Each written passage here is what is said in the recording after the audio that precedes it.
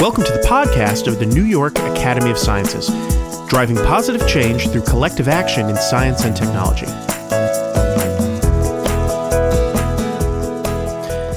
Today on the podcast, instead of talking about a particular topic in science, we're going to talk about science in general and how it's perceived by the public. A few months ago, at the end of the Democratic National Convention, Hillary Clinton got up to give a long speech to officially accept the party's nomination for president. And in the middle of that speech, there was a quick moment that was really kind of strange. And I believe in science. Why would a candidate for president feel the need to say something like that? The thing about science is that belief in the way she's using the word doesn't really apply.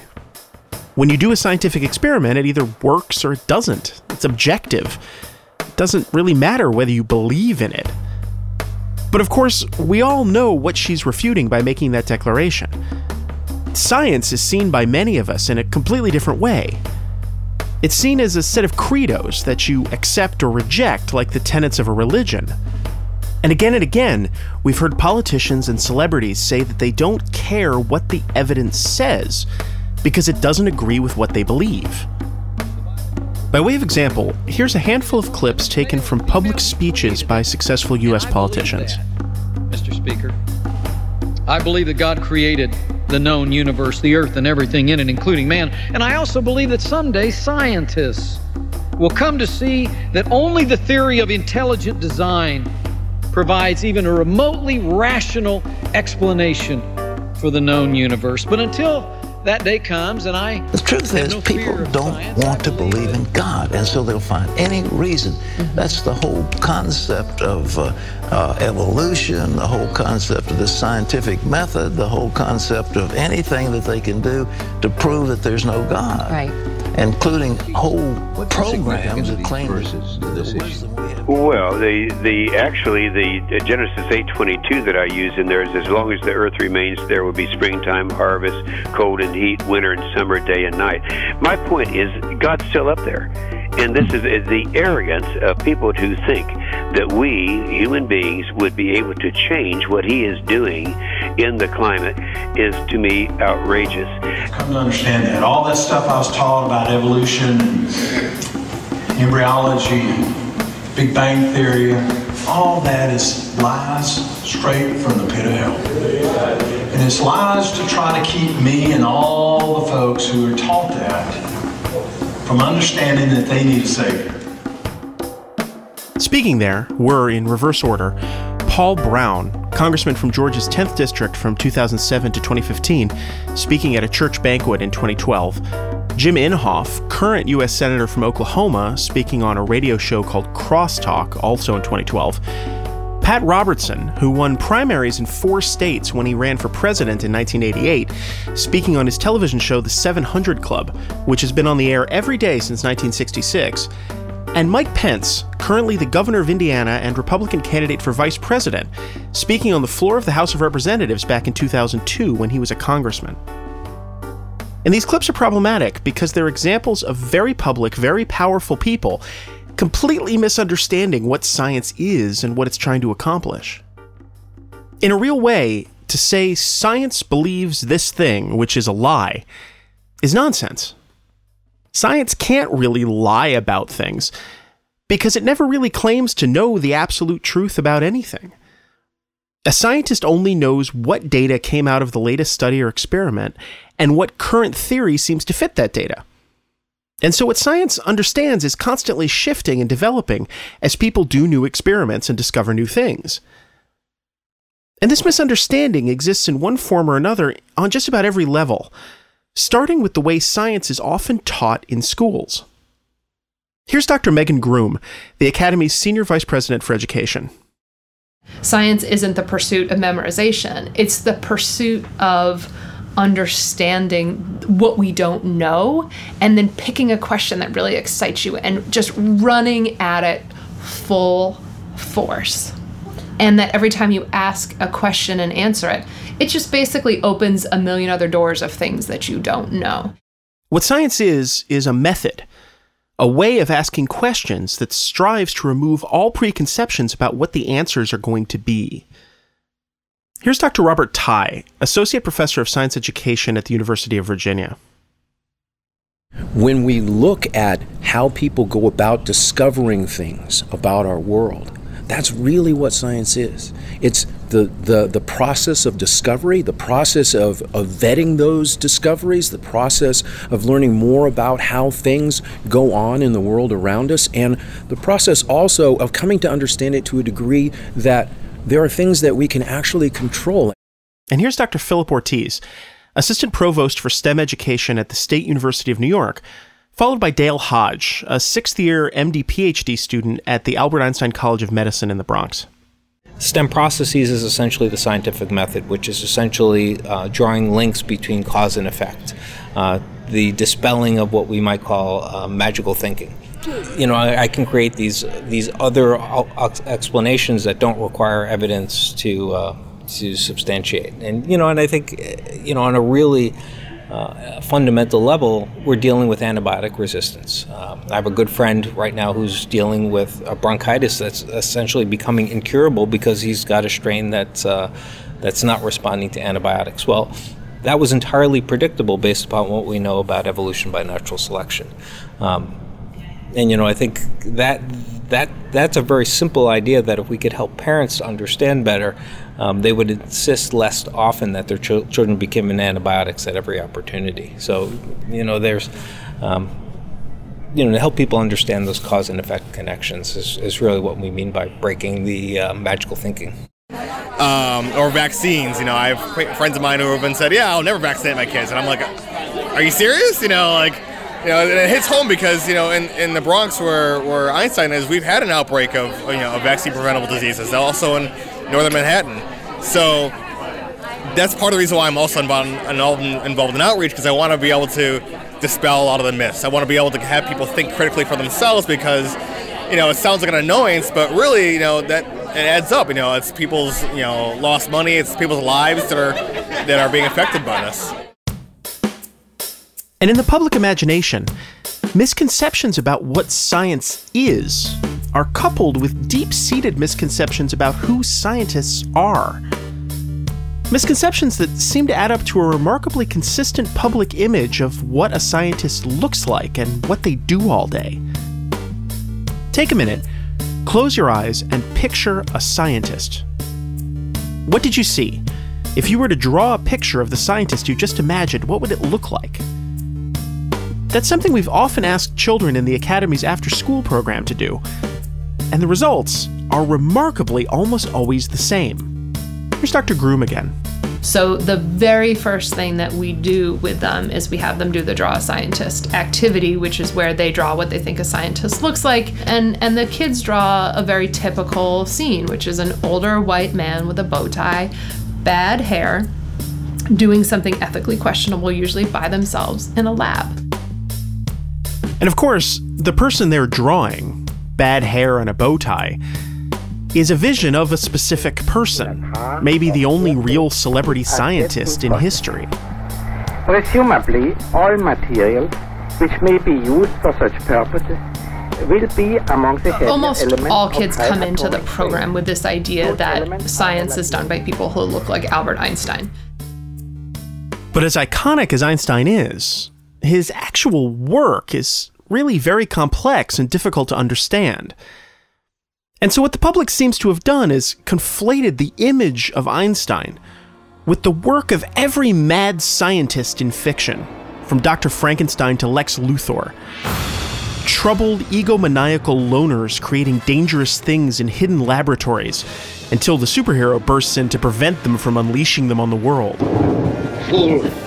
If this storm develops as I hope, you will have plenty to be afraid of before the night's over. Go on, fix the electrodes. And this image is a huge problem for science. This Einstein-Frankenstein supervillain isn't someone most of us would want to hang out with.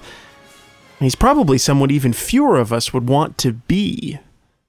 And so if that's what you think a scientist does, and you're a middle school girl, and you don't want crazy hair, why would you want to be this person? Why would you ever want to be that person? First off, you're unqualified to be that person. Here's Dr. Julie Nadell, Genetics and Education Fellow for the American Society of Human Genetics and the National Human Genome Research Institute. My favorite kind of go-to about how people feel about scientists is if you Google science is and you let Google autofill, you get cool, awesome, fun. If you Google and let Google autofill scientists are, you get liars, evil, and it's really negative. Yeah, that's true. And I think that's something that's really confusing about our field is people, I think in general, have a really positive feeling about science. They like science, it's fun, it's these experiments that they get to do when they're kids. But for some reason, the people who have dedicated our lives to doing science, we don't get the same positive rap. And so we end up with a kind of weird double backflip of a stereotype.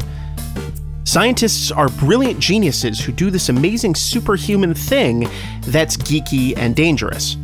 So I'm really impressed, but I'm also afraid of them. Here's Dr. Whitney Johnson, assistant professor of mathematics at Morgan State University in Baltimore.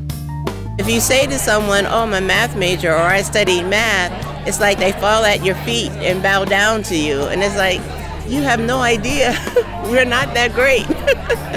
But so in one sense, it's malign. People say, I can't do it. I hate it. But then they are mystified. It's like, oh my gosh, you're a god. You can do math. I don't know. And here's Dr. Jeannie Garbarino, Director of Science Outreach at the Rockefeller University here in New York. Well, so here's a story. One time I was actually volunteering for the BioBus, which most people are familiar with, but if you're not, it's basically a mobile science laboratory that brings science to schools instead of having schools bring their kids to science. It's just sort of this wonderful model. And we were in Washington Heights, which is an area in northern Manhattan, and we had a classroom full of, I think it was maybe second or third grade students, many of them first generation. And this little girl, after we chatted about Daphnia and looking through microscopes, comes up to me and simply says, I had no idea that girls can be scientists. I want to be a scientist just like you. And that blew my mind. It blew my mind that it didn't even seem like a possibility to that 9-year-old child that being a scientist was even in the category of choices for her in the future. Here's Dr. Groom again. The first time I saw a pregnant scientist, and that was one of the reasons that I didn't go into science, was because I had never seen a pregnant scientist before. And the first time I saw one, I was 25 or 26. And I was like, no one told me you could have a family and be a scientist. And here's this lady on PBS, very pregnant, out at an observatory in Hawaii being a scientist. No one told me that.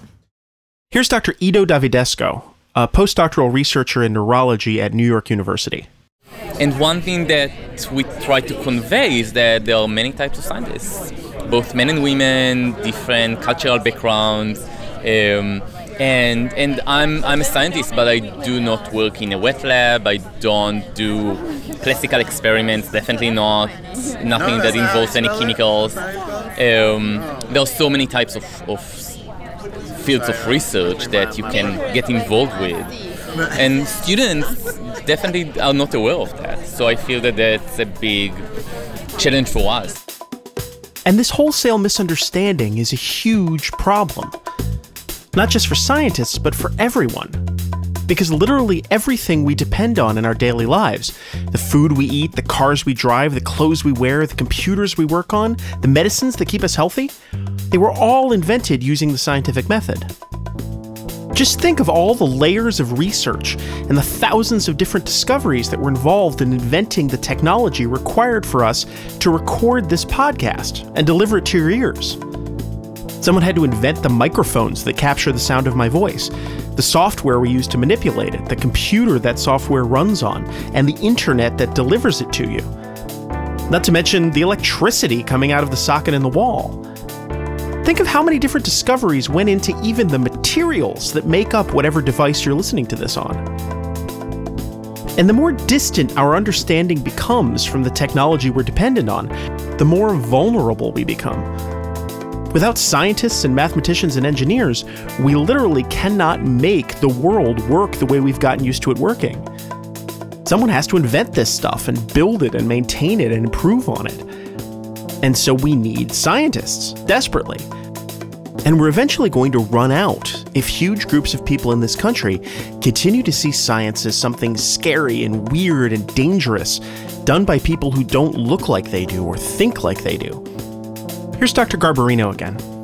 If you just look at some of the data and look at the statistics and you think about who is getting a degree in STEM ultimately, either undergraduate or graduate, you do see that those people tend to be very homogenous in their demographics and backgrounds. Kids start losing interest in science and start losing their ability in science. And so we want to help make sure that those kids don't fall through the cracks because they have some perception of what science is or what scientists do or who scientists are that are not actually representative of the actual system. But we also need a public that has an understanding of science and what it is and how it works, because science can't continue unless we all come together to support it. Here's Dr. Tai, followed by Dr. Nadel. It's really essential for scientists, people who do science, to make science accessible to everyday people so that they can understand what kind of contributions that science is making on a daily basis. Because science is so heavily dependent on public support for what happens in the laboratory. There's major agencies around the world, and especially in the United States, that fund bench scientists doing things that have a direct impact on everyday Americans. And what needs to happen is that there needs to be a connection between what the scientists are doing and what individuals, everyday people, understand about what is happening in the laboratories. It shouldn't be a mystery. Is we get to look and understand these questions of the natural world that everyone else looks at and just sort of takes in without questioning. And the questioning and the finding the answers and finding how the equations that you're doing in math class are also real life examples of how things are working. That's what I want to share with everyone. I want everyone to have that glimpse into why the world works that way and how you can ask questions to figure out even more. What we really want people to be learning is how to be critically assessing this information, and I think in that way being a responsible citizen, looking at the information that's being given to them by politicians, by interest groups, by scientists, and saying, do I believe what they're telling me, and what questions can I be asking on my own, and what are reliable sources of information that I can go to make my own conclusions about this. But why is it a mystery to begin with? What causes this disconnect between science and the public at large? Why do so many people have a mental image of science and scientists that is so different from reality? This podcast is the first in a 3-part series about the way scientists communicate with the outside world, in the media, in classrooms, and in their everyday lives, and how some of the programming here at the Academy, specifically our mentoring program, which places real working scientists in elementary and middle school classrooms, is working to improve that communication and give children a lifelong understanding of how science actually works and why it's important in their lives. In this series, we're going to talk about how science is taught in schools and how that can support or dispel these kind of systematic misconceptions, and also look in detail at a terrific after-school program started by the Academy that brings real working scientists together with school children in a dynamic and mutually beneficial way. But first, let's ask a tough question. Is any of this misunderstanding self-inflicted? Is there something about the way scientists present themselves and talk about their work that's preventing them from coming across to the public the way that they would like? It's an old and persistent cliché that scientists speak their own language. A mixture of jargon and gobbledygook that no one without a PhD stands any chance of understanding. A transmission that would not only supply inverse reactive current for use in unilateral phase detractors, but would also be capable of automatically synchronizing cardinal gram meters. Such an instrument is the turboencabulator. Now, basically, the only new principle involved is that instead of power being generated by the relative motion of conductors and fluxes, it is produced by the modial interaction of magneto-reluctance and capacitive directance. The original machine had a base plate of prefamulated amulite surmounted by a malleable logarithmic casing. Now, that's a piece from an old comedy routine, but the truth isn't far off. A quick scan of recent articles published in a handful of important scientific journals, in this case Science Advances, the New England Journal of Medicine, and our own Annals of the New York Academy of Sciences, yielded titles like Controlled Deformation of Vesicles by Flexible Structured Media, Randomized Trial of Thymectomy in Myasthenia Gravis, Reorganization of Hydrogen Bond Network Makes Strong Pyroelectrolyte Brushes pH Responsive, and my personal favorite, and please forgive me for mispronouncing, I'm sure, most of this, thrombopoietin induces hematopoiesis from mouse ES cells via HIF-1-alpha-dependent activation of a BMP4 autoregulatory loop. Here's Christian Breton, Director of Education here at the Academy. You know, there's this stereotype of a young person who's really excited about their lab work. And within 30 seconds, they're using terms that you're frankly unfamiliar with. And so I've grown accustomed to asking people to pause and reframe that in a way that somebody who's not in their lab can understand. And some of them can do that, and some of them have a real hard time doing that. And in fairness, there are good reasons for the use of this kind of dense language. Scientific experiments are often measured in microscopic increments, and scientists are trained right from the beginning to be as specific as they possibly can be. Those crazy jargony terms exist because they're needed for accurately describing little tiny pieces of huge complex systems. And while this might be a good thing for writing a scientific paper, it often leaves scientists without the words to describe their work to someone who doesn't have a grounding in their field. They just genuinely don't know how to do it. It's not at all uncommon for technical descriptions like those to be unintelligible even to other scientists who work in different fields. A neurobiologist is going to have a hard time working her way through an astrophysics journal, and vice versa. And unfortunately, this not only puts the real work of science out of the reach of most people, it can also lead to a kind of preemptory self-deprecation when a scientist speaks to a non-scientist. If someone asks them about their work, they'll sometimes answer by saying, "Oh, you know, a bunch of nerdy stuff, you wouldn't be interested." Because that's easier than a pile of technical terms that the person they're talking to wouldn't understand anyway. Here's Dr. Garbarino, followed by Dr. Nadel. Scientists just don't know how to communicate it. And so therefore, they'll just default to the, it's too weird, it's too geeky, you may not be interested, right? My training is in lipids, like storage of lipids, recycling, transport, all inside of a cell. And for me to tell my family when they would ask what I was doing, I did that. I'm like, yeah, you know, it's just like stuff. It's not, you know, what, oh, no, oh, look, something shiny, you know, and try to divert the conversation into something else. And it's because I was not comfortable saying what I did to people because I didn't know how to do it in a way that was clear and easy to understand. And then also that was not condescending. I would say it probably comes from a lot of rejection, from a lot of trying to talk about something that you find to be really exciting and people shutting down. Like, okay, yeah. I don't understand the words that you're saying. That's not interesting to me. Are you even speaking English? I think that if you asked me what I did, what my thesis research was on, I would do that same thing. I studied a nucleic acid structure that there's no reason for you to care about. And this is me being a terrible science communicator because I should be able to give you that spiel. So maybe this is a place to start. Give scientists better tools for clearly and engagingly talking about their work, so it doesn't seem so distant and scary to the public at large. Here's Dr. Mona Karami, who studies thermal engineering at Texas A&M Galveston. If there is not necessarily somehow teach them, because they don't teach us in grad school, they don't teach us when in high school, any level. Like they never tell you that you have to be able to like just simplify what is complicated idea you have. Tell people, just tell also people how you live your life. It's not always you have this crazy hair over there, or lab coat, or just you don't have normal life. Just if they teach them somehow. Here's Dr. Tai. What it is, it's a process of understanding how to get your point across. It's about listening to questions that people have and thinking really hard about them.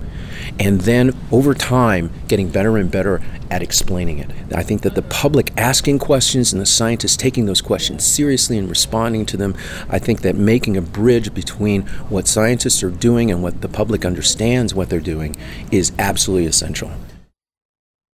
And this isn't just about improving the lines of communication between science and the public in a general, wouldn't it be nice kind of way. Inability to effectively communicate about their work can have immediate and dire consequences for a researcher, because another group of people who won't necessarily speak the same language are their funders, the people in government or academia or industry who are providing the resources to make their work possible. Having congressmen who are afraid of science is not just a philosophical problem for scientists. When there's a tight budget, be it in Washington, D.C. or at a state level or any other level, and people are trying to decide what's important and what should be funded, the scientists need to make very, very clear to people how important the work is that they're doing in order to maintain the funding stream that allows them to do their work. The scientists need to realize this and get their story out. Here's Dr. Ortiz. The core of being a bench scientist is making sure that you can fund your research. And part of funding your research is being able to share the ideas that you're developing in the laboratory with funding agencies, or with the angel investor, or with your department chair, or with your students. And so I think those basic communication skills really play out in a lot of different ways. And an implication of all of this is that sometimes research projects get the support they need, not because the researcher has the best idea or is doing the best science, but because he or she is doing the best job of talking about it, constructing a narrative about their work that's attractive to funders. Researchers don't like to think about marketing as a part of their job description, but it's a real issue that can't be ignored. Here's Dr. Nadel. You don't know who's going to be making the huge groundbreaking discoveries in science. You don't know who's going to be discovering CRISPR. You don't know who's going to be doing all of these huge things. And when that person isn't a great communicator, things can go badly. Fortunately, a lot of times they are good communicators, but a lot of times these bench scientists are thrown into a situation where they have to communicate with the general public. They have to be doing congressional briefings. They have to be the face and representation of this science, and if they have no experience trying to reach the general public with what they're talking about, they're not going to be good at it. And this training needs to understand that, as we heard at the beginning of this episode, scientists are often starting from a place of weakness in this conversation. It may come from misunderstandings, but that doesn't make the mistrust that many people have of science and scientists any less real. It's a fact that has to be respected if it's going to be overcome. Here's Dr. Garbarino again. So if we want people to question things, but then we get upset that they question scientific findings, I mean, isn't that a problem on our part? Doesn't that mean that we have to do something to explain it better to people so that they can better understand the information and not just jump to the conclusion that our work is wrong and what they've heard elsewhere is right? Because they're already skeptical. You know, if you're not going to explain it in a way that's accessible and in a way that's not condescending, then yeah, they're going to question it. And rightly so. I think isn't that what we want people to do, is to question it? We need to think about it in ways that also take into consideration people's cultural backgrounds, their social backgrounds, their moral viewpoints, their religious ideals. And these are important aspects. And I think we don't take that into consideration enough when we start trying to talk about science to people. In the next episode of this series, we're going to hear how scientists and science educators are working to give people a better understanding of science right from the beginning. by addressing the way that science is taught in school. Thanks for listening to the podcast of the New York Academy of Sciences. This episode was written and produced by your host, David Hoffman, with the assistance of Carrie Caston and administrative and scientific oversight by Dr. Megan Groom and Christian Breton. Special thanks to the other experts who appeared in it: Dr. Robert Tye of the University of Virginia, Dr. Philip Ortiz of the State University of New York, Dale Hodge of the Albert Einstein College of Medicine, Dr. Julie Nadell of the National Human Genome Research Institute, Dr. Jeannie Garbarino of Rockefeller University, and Dr. Mona Karami of Texas A&M University.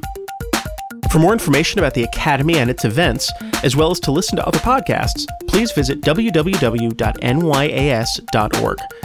You can also subscribe to our podcast on iTunes and follow us on social media at NYA Sciences on Twitter or the New York Academy of Sciences on Facebook and LinkedIn. If you've enjoyed this podcast, please consider becoming a member of the New York Academy of Sciences, where brilliant minds come together to spark innovative solutions to global challenges.